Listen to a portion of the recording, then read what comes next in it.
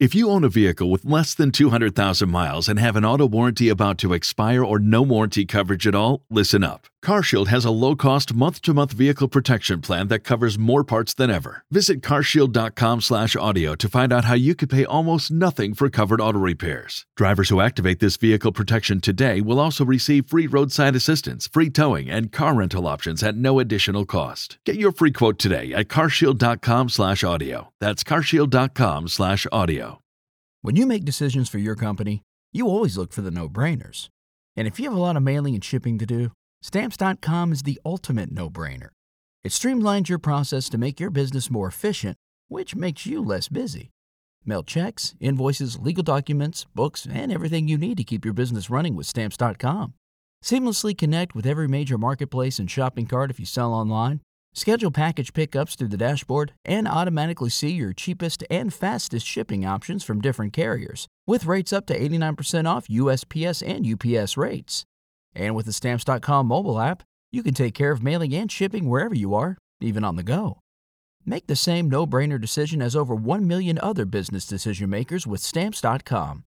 Sign up at Stamps.com with code PROGRAM for a special offer that includes a 4-week trial, plus free postage and a free digital scale.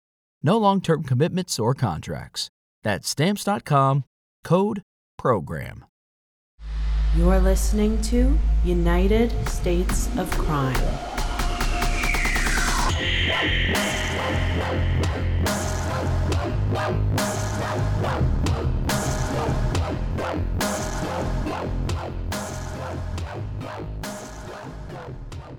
As a warning, this episode contains descriptions of violence, racism, and discrimination. There are also a few mentions of a certain nasty word in historical quotes that we are going to sidestep by simply saying the N-word. Enjoy the show. The date of this recording is June 22nd, 2020. The past several weeks have been turbulent in America, to say the least. On May 25th, an African-American man named George Floyd was killed by a white Minneapolis police officer named Derek Chauvin. Officer Chauvin wrestled Mr. Floyd to the ground after other officers had arrested him under suspicion of using a counterfeit $20 bill to buy cigarettes. When Mr. Floyd was on the ground, Officer Chauvin placed his knee on Mr. Floyd's neck for 8 minutes and 46 seconds. George Floyd died of asphyxiation on the pavement under Officer Chauvin's knee after begging for help. Several witnesses recorded the incident with their cell phones and begged the officers to get off of Mr. Floyd and to call for medical attention, but they were ignored. Officer Chauvin was arrested on May 29th and was charged with second-degree murder and second-degree manslaughter. 3 other officers who were present, Tao Thao, J. Alexander Kung, and Thomas Kiernan Lane, were charged with aiding and abetting murder.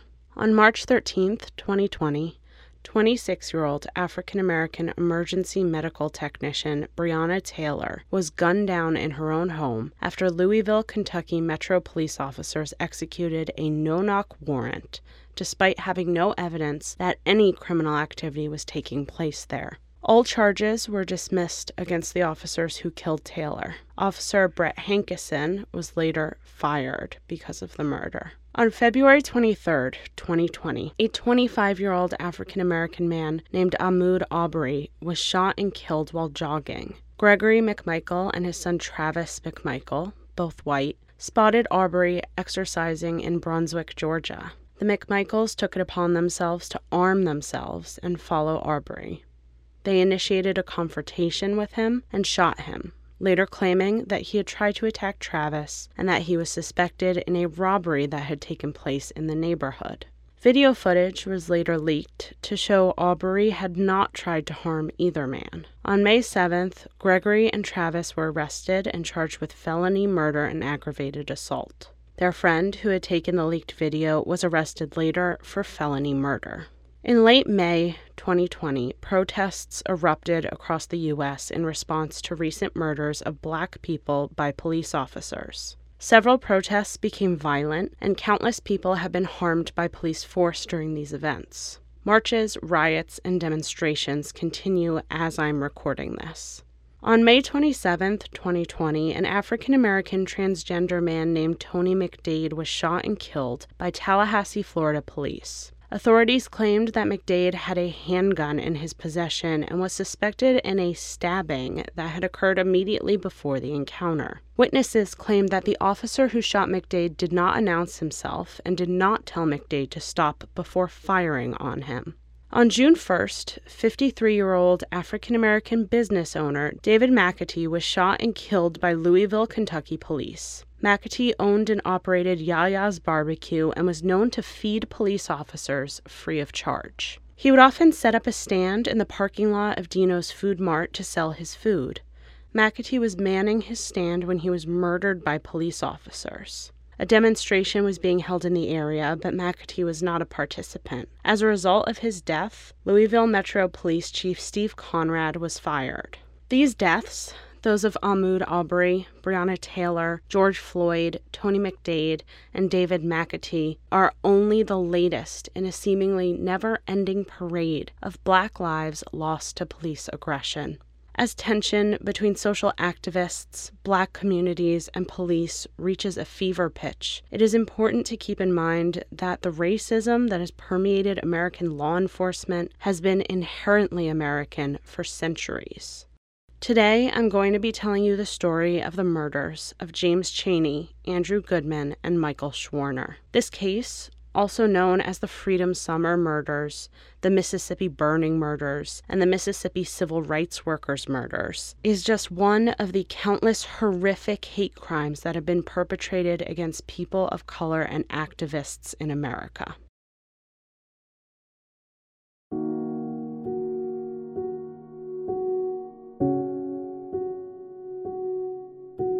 First, we need to know about Chaney, Goodman, and Schwerner as individuals. James Earl Chaney was born on May 30th, 1943 in Meridian, Mississippi.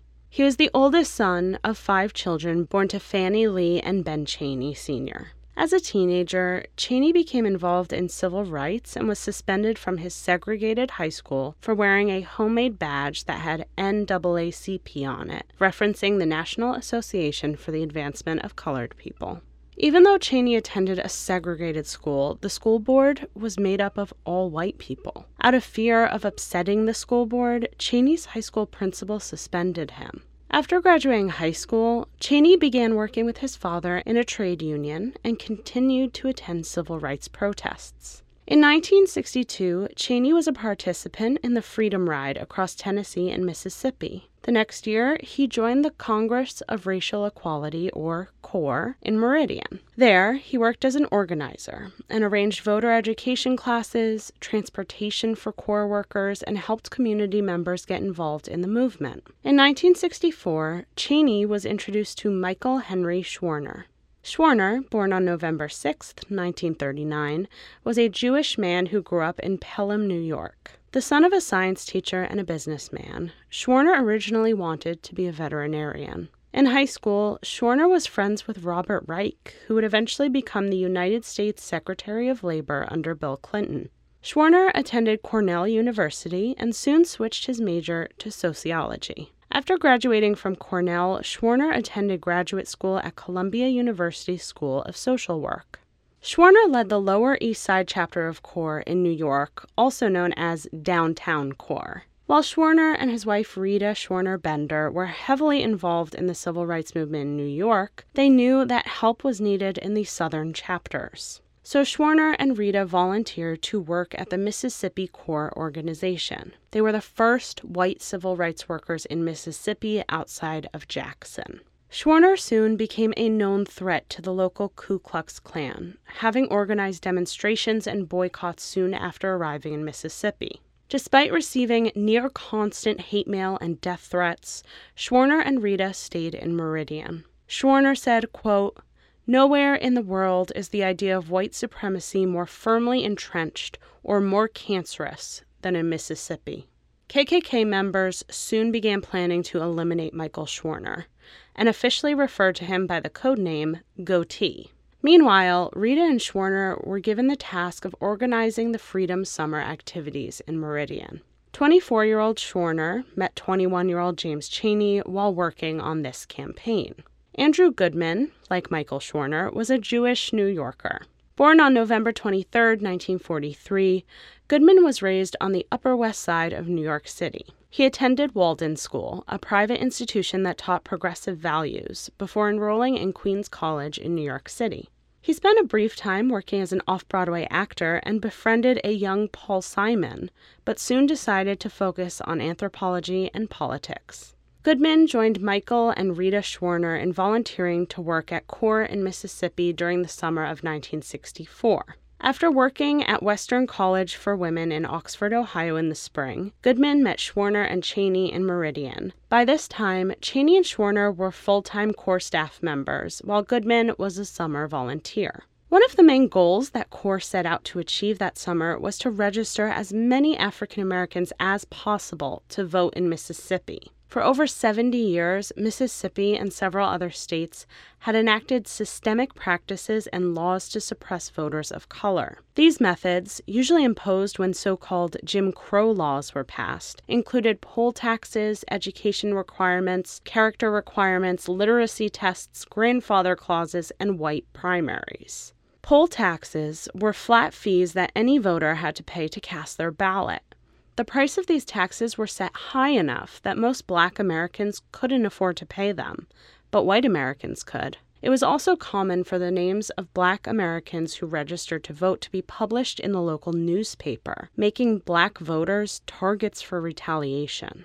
There were also white registrars who could and did waive literacy requirements for uneducated white people, but intentionally failed literate Black people. It was not until 1965 that Jim Crow laws slowly became unenforceable after the Civil Rights Act of 1964 was passed, but we'll get back to that. CORE had begun the summer campaign with some internal conflict. The organization had decided to recruit white students from northern universities to work in Mississippi. Now, they did this for a few reasons.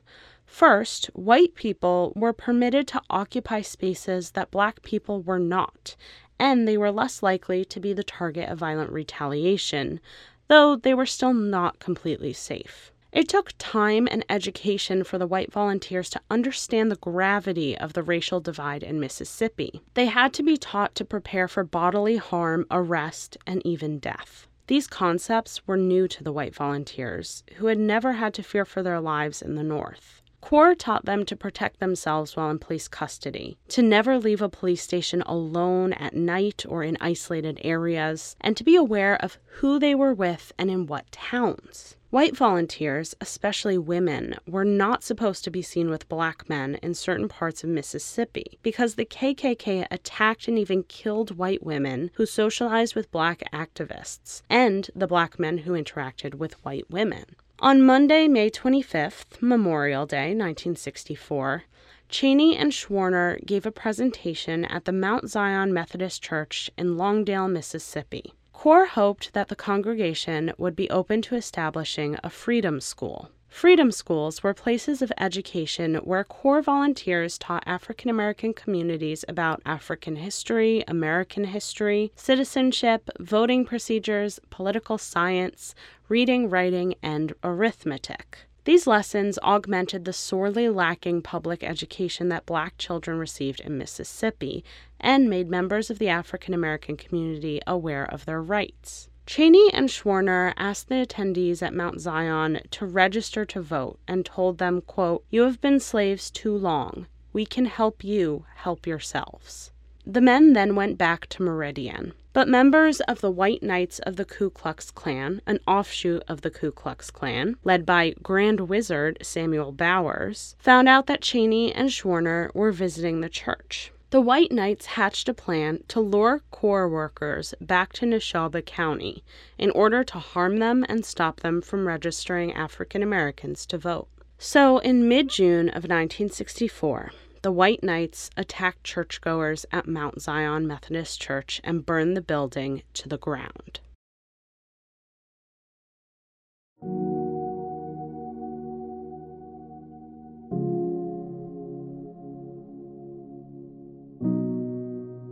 On June 21st, Goodman, Cheney, and Schwerner left from the Meridian Council of Federated Organizations, or COFO, in Meridian to drive to Longdale and investigate the church burning. COFO was an umbrella organization for civil rights groups in Mississippi. So Schwerner, Cheney, and Goodman worked for CORE but also reported to COFO. Before leaving, Schwerner told others at COFO to look for them if they were not back by 4 p.m. At around 3 o'clock, the men started along the 38-mile route back to Meridian via Highway 16. They had taken Road 491 on their way to Longdale, but thought that it was too desolate and unkempt to take back. They planned to get on Highway 19 in Philadelphia, Mississippi to expedite their drive because they were expected back by 4. They were traveling in a station wagon belonging to CORE, and when they entered the Philadelphia city limits, they noticed that they had a flat tire. As they pulled over to change the tire, 26-year-old Deputy Sheriff Cecil Ray Price began following them and activated his red lights. The vehicle stopped near Beacon and Main Street, and Price radioed for Mississippi Highway Patrol officers Harry Jackson Wiggs and Earl Robert Poe to meet him. Cheney had been driving, and Price arrested him for driving 30 miles over the speed limit. Price claimed that the station wagon had been going 65 miles per hour in a 35-mile-per-hour zone. Goodman and Schwerner were also detained for, quote-unquote, investigation. Nowadays, speeding is not an arrestable offense. All 3 men were taken to the Neshoba County Jail on Myrtle Street, located just 1 block from the county courthouse. When 4 p.m. came and went, COFO workers began organizing a search for Cheney, Goodman, and Schwerner. At 4:45, the COFO office in Jackson, Mississippi was made aware of the missing men. The Jackson workers contacted the local authorities but were told that no one had seen them. A call was made to the Philadelphia jail at 5:30, and Minnie Herring, the jailer's wife, later falsely claimed that this call never came. Meanwhile, Cheney, Goodman, and Schwerner were held in the local jail for several hours. They were told that they would have to stay in custody until the justice of the peace could see them to process their fine, despite the amount being plainly posted on the jail wall. Price denied Schwerner's request to make a phone call and left. He came back hours later, collected the fine from the men, and at around 10:30 p.m. they were released and told to get out of Philadelphia. They got back in the station wagon and started toward Meridian. They were driving into a trap. While Price was absent from the jail, he had been in contact with Edgar Ray Killen, a local Ku Klux Klan leader and Baptist minister. Killen called Lawrence A. Rainey, the Neshoba County Sheriff, Bernard L. Atkin, Other N. Burks, Olin L. Burridge, Frank J. Herndon, James T. Harris, Oliver R. Warner, Herman Tucker, and Grand Wizard Samuel H. Bowers. The men planned to ambush the civil rights workers on the road on their way out of town and enlisted the help of other, more junior KKK members. Almost immediately, Price began following them in his patrol car. Close by, another 2 cars carried 9 members of the KKK. Inside the first car, owned and driven by Billy W. Posey, were Alton Wayne Roberts, Jerry M. Sharp, and Jimmy L. Townsend. In Travis M. Burnett's car were Jimmy K. Aldridge, James Jordan, and Jimmy Snowden. While the men waited, they bickered over who would get to kill the civil rights workers when they caught up to them. Other N. Burks was also following Price and the 3 men. He pulled up alongside Barnett and told him, quote, "They're going on 19 toward Meridian. Follow them." The CORE workers pulled into Pilgrim's store along Highway 19 to use the telephone, but decided not to when they saw Wiggs and Poe's Mississippi Highway Patrol car nearby. Cheney, Goodman, and Schwerner drove on without exiting the vehicle. At one point during the chase, Posey's car experienced carburetor troubles, and Sharp and Townsend were told to stay and work on the car while Posey joined Barnett's passengers. Price stopped Cheney, Goodman, and Schwerner on Road 492 and ordered them into the patrol vehicle. They drove north toward Philadelphia with the 3 men as hostages. The car turned onto County Road 515, also known as Rock Cut Road, before stopping at the intersection at County Road 284. Once the vehicles were parked, Alton Wayne Roberts pulled Michael Schwerner from the car. He held his pistol up to Schwerner and asked him, "Are you that N-word lover?" Schwerner began, "Sir, I know just how you feel," when Roberts shot him in the heart. Roberts then pulled Andrew Goodman out of the vehicle and immediately shot him in the upper chest near the right shoulder. James Jordan ran to the car yelling, "Save one for me," and pulled James Chaney, the only African-American man among them, from the backseat of Price's police cruiser.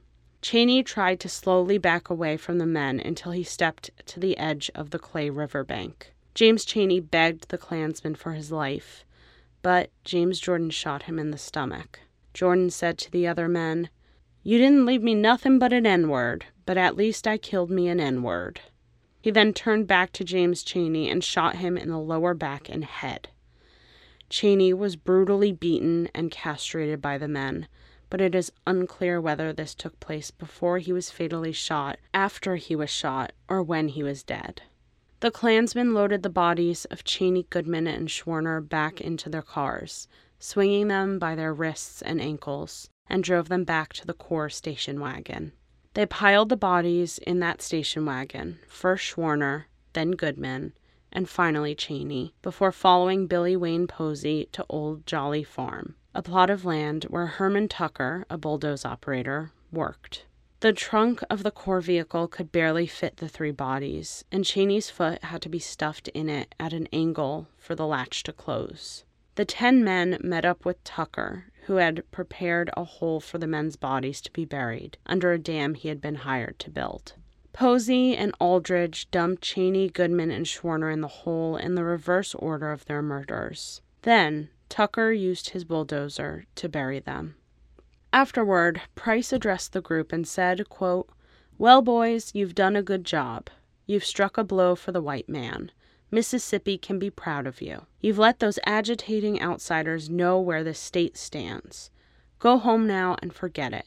But before you go, I'm looking each of you in the eye and telling you this. The first man who talks is dead. If anyone who knows anything about this ever opens his mouth to any outsider about it, then the rest of us are going to kill him just as dead as we killed those 3 son-of-bitches tonight. Does everybody understand what I'm saying? The man who talks is dead, dead, dead." Price then returned to town to establish an alibi. Tucker was told to drive the station wagon to Alabama and hide it there, but for unknown reasons, likely laziness, he left the vehicle off of Highway 21 in Neshoba County near a river. He tried to set the car on fire and left the scene.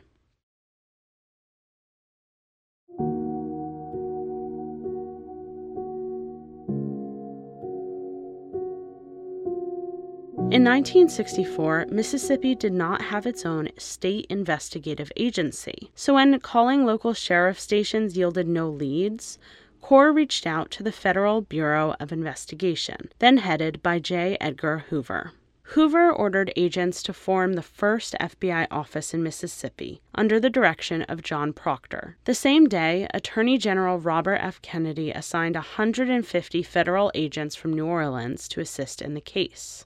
On June 22nd, the investigation had officially begun, and news outlets had picked up the story. The families of Schwerner, Goodman, and Chaney were asked for comments, and Goodman's family spokesman told the press, quote, "The murder of the boys was the first interracial lynching in the history of the United States," which isn't exactly true.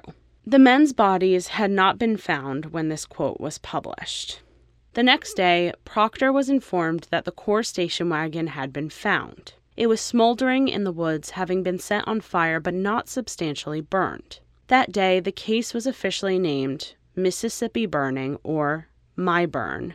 Joseph Sullivan, a major case inspector for the FBI, was called in to work the case, as were hundreds of sailors from the Naval Air Station in Meridian. The Navy men searched the nearby Bogue Cheeto swamps, and Navy divers scoured the rivers and lakes in the area. During the investigation, searchers found several bodies of black men who had been murdered. On July 12th, a fisherman alerted the FBI when he found the bodies of Henry Hezekiah D. and Charles Eddie Moore in the search area.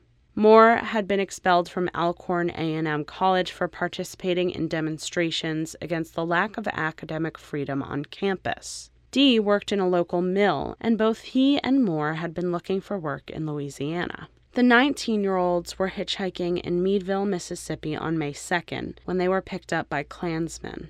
The teenagers were brought to a forest where their captors interrogated and tortured them. Afterward, they were locked in the car's trunk and driven to the Mississippi River, chained to a motor block and pieces of train rails, and dropped into the water. Moore's body was cut at the waist and bound by the ankles. Dee's body was found headless and limbless. It took a thorough medical examination for the boys to be identified, as neither their sex nor their race could be determined from the remains. The murders are the subject of Season 3 of the podcast Someone Knows Something by the Canadian Broadcasting Corporation. The body of 14-year-old Herbert Orsby was found in the Big Black River in Canton, Mississippi. He was still wearing the Corps t-shirt that he had on the last time he was seen on September 5th. Orsby had reportedly been forced into a truck by a white man who was pointing a gun at him. In the days following Orsby's disappearance, white residents joked that, quote, "That's what happens to Corps N-words." There was no investigation into his kidnapping. When investigators determined that Dee, Moore, and Orsby were not the missing Corps workers, they disregarded their murders. Over the course of the search for Cheney, Goodman, and Schwerner, at least 5 other black murder victims were recovered, but they were never identified. During the search, Rita Schwerner, Michael Schwerner's wife, told the press, quote, "The slaying of a Negro in Mississippi is not news. It is only because my husband and Andrew Goodman were white that the national alarm has been sounded." On July 31st, Mississippi Highway Patrol Officer Maynard King sent in an anonymous tip to the FBI. King, who was referred to in reports as Mr. X, told the agents that Cheney, Goodman, and Schwerner were buried under the earthen dam on Old Jolly Farm. It had been 6 weeks since the murders when the bodies of the men were finally unearthed on August 4th, the day after a warrant was obtained to search the farm. Under 15 feet of dirt, Schwerner's body was face down, with Goodman's arm draped over him. Cheney was lying on his back. Over the 6 weeks that they had been buried, the men's facial features had decomposed. An autopsy revealed that Andrew Goodman had red clay particles in his lungs and had been grasping fistfuls of dirt when he died, indicating that he may have still been alive when he was buried.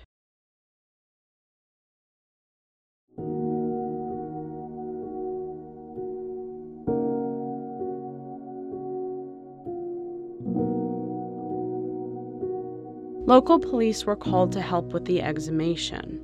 Among them was Deputy Price, who escorted the men's bodies to the medical center at the University of Mississippi in Jackson. All 3 death certificates listed the cause of death as unknown.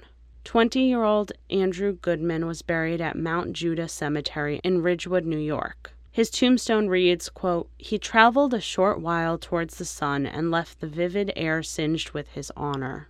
Years later, fellow Freedom Summer activist Reverend Willie Blue spoke of him, saying, quote, "Goodman's richer than whipped cream. He wasn't supposed to die in Vietnam. He sure wasn't supposed to die in Mississippi." When America's brightest are murdered for doing something fundamentally American, suddenly the world knows about Mississippi. It was another nail in the segregated coffin. 24-year-old Michael Schwerner's body was cremated, and 21-year-old James Earl Cheney was buried in Okatibee Cemetery in Meridian, Mississippi. Cheney's tombstone is inscribed with the saying, "There are those who are alive, yet never live. There are those who are dead, yet will live forever. Great deeds inspire and encourage the living." At Cheney's funeral, Corps leader Dave Dennis gave a eulogy. He said, quote, "I blame the people in Washington, D.C., and on down in the state of Mississippi just as much as I blame those who pulled the trigger. I'm tired of that. Another thing that makes me even tireder, though, that is the fact that we as people here in the state and the country are allowing it to continue to happen. Your work is just beginning. If you go back home and sit down and take what these white men in Mississippi are doing to us, if you take it and don't do something about it, then God damn your souls." On July 2nd, 1964, just 11 days after Cheney, Goodman, and Schwerner went missing, President Lyndon B. Johnson signed the Civil Rights Act of 1964 into law. On October 13th, James Jordan, the man who had murdered James Chaney, confessed to FBI agents. He agreed to cooperate and gave up the names of the other Klan members. On November 19th, Horace Barnett also confessed and gave a statement detailing the murders. By late November, the FBI, led by Assistant Attorney General John Doerr, charged 19 men. By December 4th, the suspects were taken into custody. Among them were Jimmy Aldridge, Bernard Atkin, Alton Wayne Roberts, Jimmy Snowden, Jerry M. Sharp, Billy Posey, Jimmy Townsend, Horace Barnett, James Jordan, other Burks, Olin Burridge, Samuel H. Bowers, James Harris, Frank Herndon, Oliver Warner, Lawrence Rainey, Herman Tucker, Edgar Ray Killen, and Cecil Price. The men were charged with violating Chaney, Goodman, and Schwerner's civil rights by murder, and with committing conspiracy to threaten, injure, oppress, and intimidate the civil rights workers. On December 10th, a U.S. commissioner dismissed the charges against the 19 on the basis that the confessions of Jordan and Barnett were hearsay. In January of 1965, the 19 were re-indicted by a federal grand jury out of Jackson, Mississippi.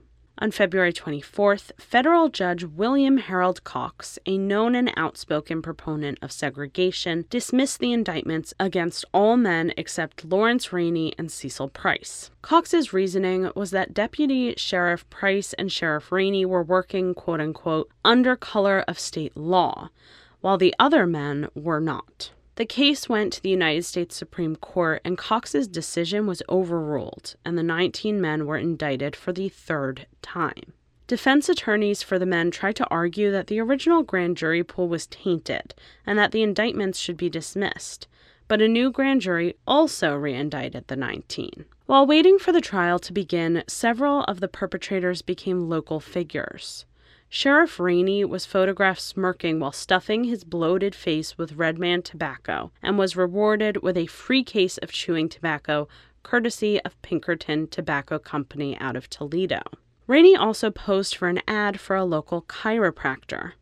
The ad featured Sheriff Lawrence Rainey lying on his stomach on a massage table with the tagline, "Civil rights got him down in the back," which isn't even a good advertisement. In 1967, the case entitled United States v. Cecil Price et al. Began. The trial began on October 7th with Judge William Harold Cox, the same judge who had previously thrown out the indictments, presiding. Now, if this isn't a huge conflict of interest, I don't know what is. The fact that Judge Cox was allowed to hear this case that he had previously decided he didn't think was valid is not acceptable. When the time came to select a jury, the defense used their preemptory challenges against all 17 of the potential jurors who were black.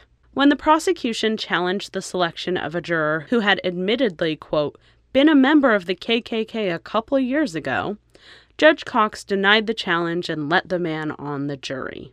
As a side note, a peremptory challenge is basically a motion by an attorney to dismiss a juror without giving an explanation as to why they don't want that juror to be selected.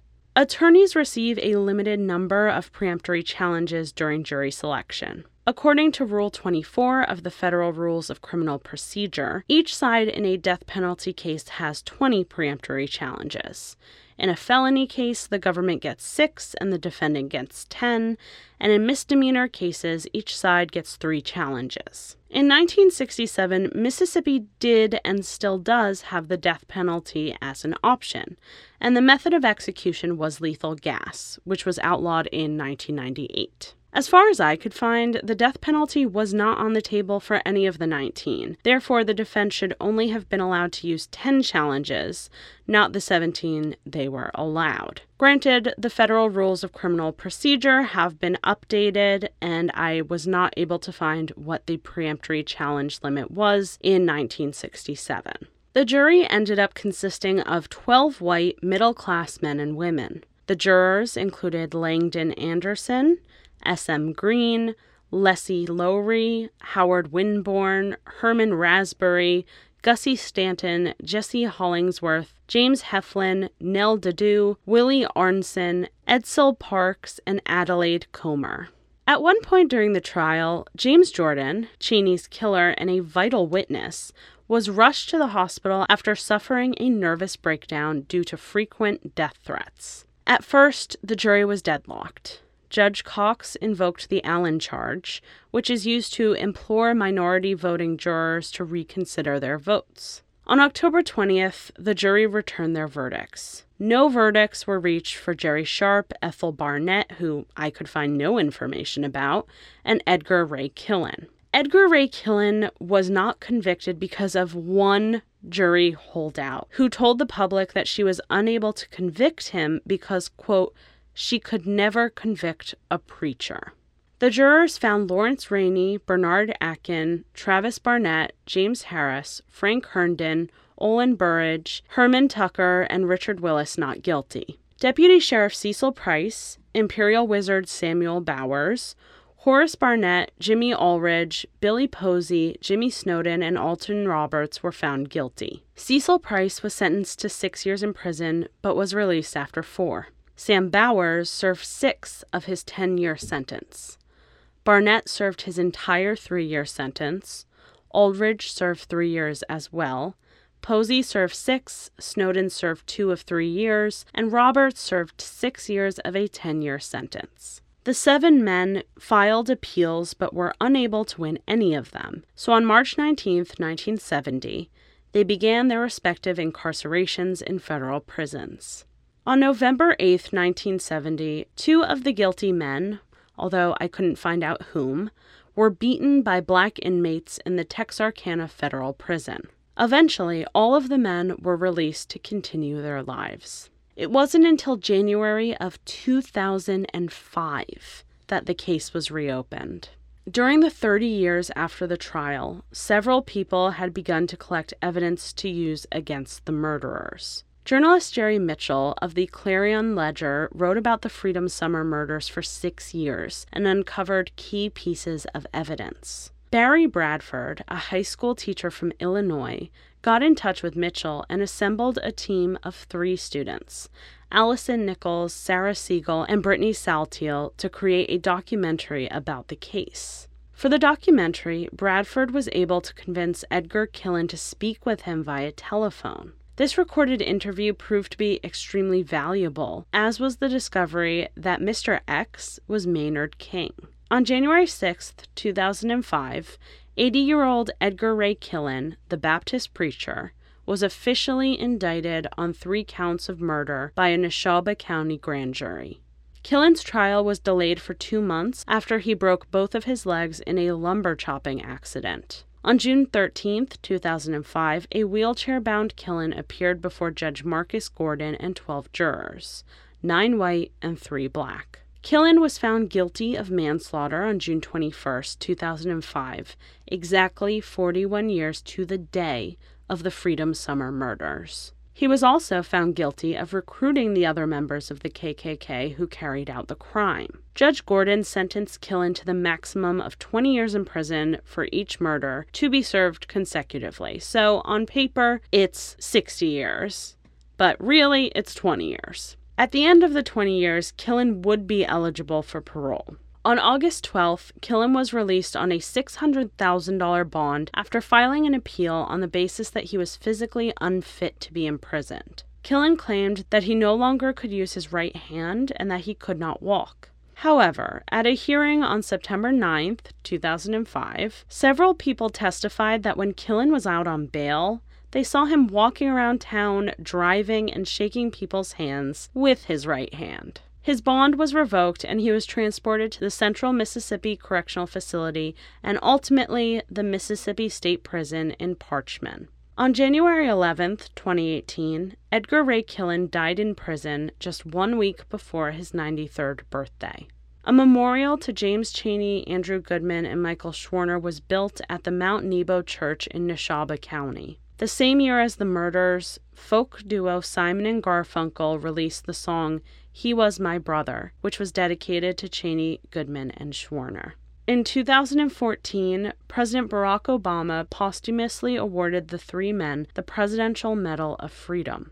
James Chaney's younger brother, Ben Chaney, founded the James Earl Chaney Foundation in 1998 to support and promote civil rights and social justice. In 1966, Andrew Goodman's parents started the Andrew Goodman Foundation in their son's name to promote participatory democracy and activism. On the 25th anniversary of the murders, Carolyn Goodman, Andrew's mother, led a reverse march and held a memorial in New York City, which drew over 10,000 attendees. The speakers at the memorial included then-Governor Mario Cuomo, Maya Angelou, Peter Seeger, Harry Belafonte, and Robert Kennedy Jr. In 2002, a summit in the Adirondack Mountains in the town of Tupper Lake, New York, was officially named Goodman Mountain. Goodman's family still vacations there today. Michael Schwerner was honored in his hometown of Pelham, New York in 2008 when a street was renamed Michael Schwerner Way. Several other memorials to the slain activists have been built since the murders, including a stained glass window at Cornell University, a plaque in Manhattan, and a clock tower at Queens College. At least 5 films about the murders have been released, including the 1988 movie Mississippi Burning, which is, admittedly, more focused on the FBI than the activists. This case is brutal, infuriating, and undeniably important in the history of American civil rights. There are countless factors at play in the Freedom Summer movement and in the crime itself. The most prevalent aspect is, of course, institutional and personal racism. But what makes someone racist, and possibly more important, what makes them cling to their racist beliefs? Some psychologists have theorized that when people are exposed to negative stereotypes about a different race early in life, they then integrate their learned superiority over that race into their sense of self. Now, a person's sense of self is extremely difficult to change once it's been solidified. In order to alter someone's sense of self, that person must accept an entirely new idea of social order in which they are not part of the superior class, but are equal to those they were taught to view as inferior. The human brain seeks to sort aspects of the world into patterns by which information is recognized and sorted, known as schemas. Social schemas are how people unconsciously organize other people in their own mind. So, for example, when the white men who killed Chaney, Goodman, and Schwerner were forming their social schemas, likely very early in childhood, their brains created a pattern that associated people of color with poverty, inferiority, and worthlessness. This social schema allowed them to gleefully take the lives of Black people and white people who acted in aid of African Americans without feeling guilt or remorse. The 19 men who are known to have taken part in the Freedom Summer murders exhibit what we call dominative racism, which manifests as an openly displayed desire to oppress people of color. The more common form of racism that we see today is called aversive racism, which exists as an internal belief that white people are superior to other races, but this belief is accompanied by feelings of guilt and is not consciously outwardly displayed. Aversive racism exists alongside the knowledge that overt racism and discrimination is morally wrong, and so the racist beliefs are often contorted and reshaped into more palatable forms. While dominative racism is expressed through hate speech, avoidance of people of color, violence, and racist policy, aversive racism comes to the surface through adherence to segregationist social rules, a change of demeanor while around people of other races, and what are known as microaggressions. Some psychologists have proposed that racism acts as a kind of psychological defense mechanism used to strengthen a person's sense of belonging to a group as well as their feelings of self-significance and purpose. The desire of people to be associated with a group or cause is not in and of itself insidious, but this desire easily leads to a tendency to foster conflict and animosity toward people belonging to other groups. Psychological dehumanization of different cultures and races is one method by which a person can rationalize and perpetuate emotional and physical harm to others. According to a study conducted by Noor Khatili, humans are able, if not prone, to view other people on a scale of humanity. Princeton psychologist Susan Fiske found that when someone unconsciously or consciously considers another person less human, the brain actually activates regions associated with feelings of disgust and disengages parts of the brain associated with empathy. In 1960s Mississippi, dominative racism was normal. Though it's safe to say that the majority of people were not members of white supremacy groups like the Ku Klux Klan and the White Knights, the vast majority of white people believed in segregation and white superiority. Members of the KKK were educated and respected members of the community. Among the people who participated in the murders of Cheney, Goodman, and Schwerner were police officers, U.S. representatives, truck drivers, salesmen, restaurant owners, farmers, and ministers. It was common for the town doctors and lawyers to be members of white supremacy groups, and even if someone wasn't actively a part of these groups, they benefited from the institutional racism of the community. White Mississippians enjoyed better schools, although still not that great, more job opportunities and higher pay, better public facilities, more influence in local politics and society, and safety. This meant that there was little incentive for white people to oppose the racist status quo.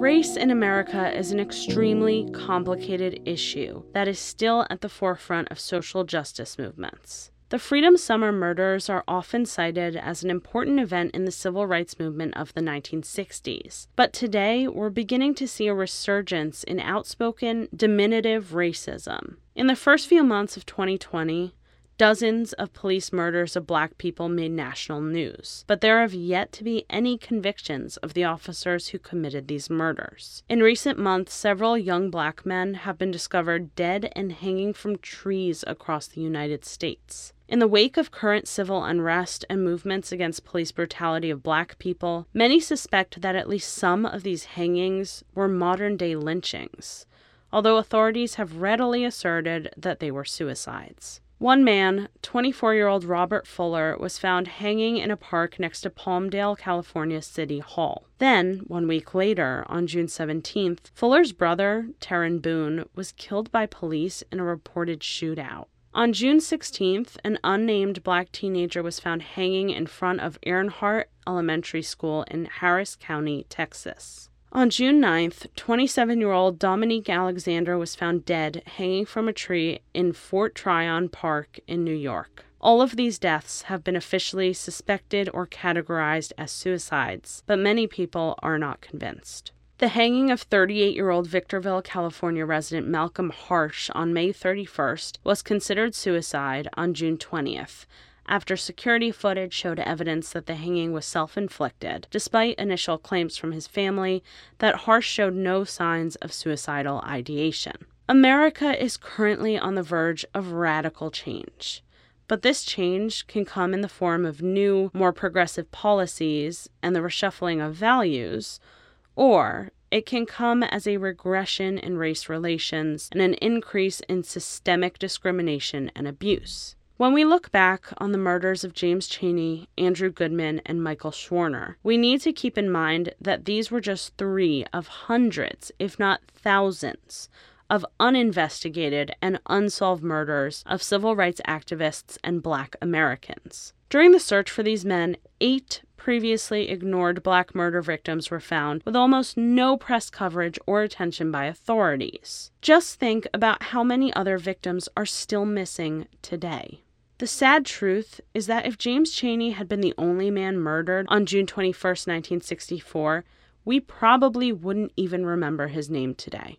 The fact that 2 white men had to be murdered alongside a Black man for the case to be taken seriously is frankly disgusting. We cannot ignore that this country was born with the original sin of slavery, discrimination, and displacement of Black people and Native Americans. The question is, how much longer do we have to prolong the suffering that resulted from those sins? Why do we still try to justify the unnecessary murders of Black people at the hands of white authority figures as if the KKK simply traded white hoods for uniforms, suits, and government titles? Why are some people allowed to take the lives of others just because they applied for a certain job? And why are some people allowed to be killed just because they have a certain skin color or fall into a stigmatized group? The law provides that even those who kill in self-defense prove their case in court.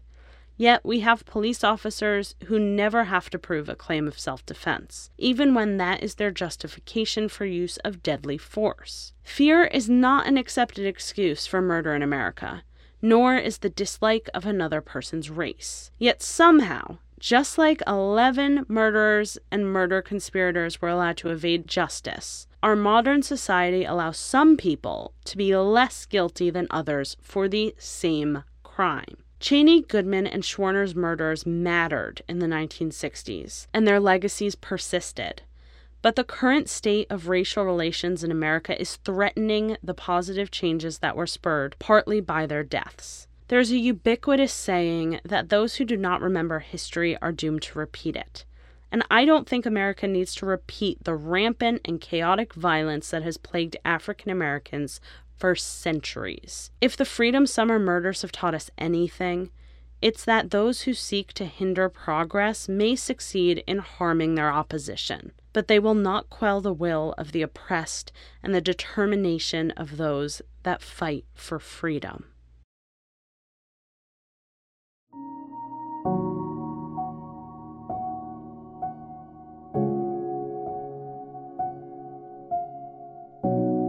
You can find out more about supporting the fight for racial justice in the show notes. Follow the show on Twitter and Instagram at US of Crime Pod. If you enjoy United States of Crime, be sure to rate and review on Apple Podcasts or wherever you listen, provided that they have a rating system. You can keep up with the show on Instagram and Twitter at US of Crime Pod. My name is Austin Castelli. Thank you for listening.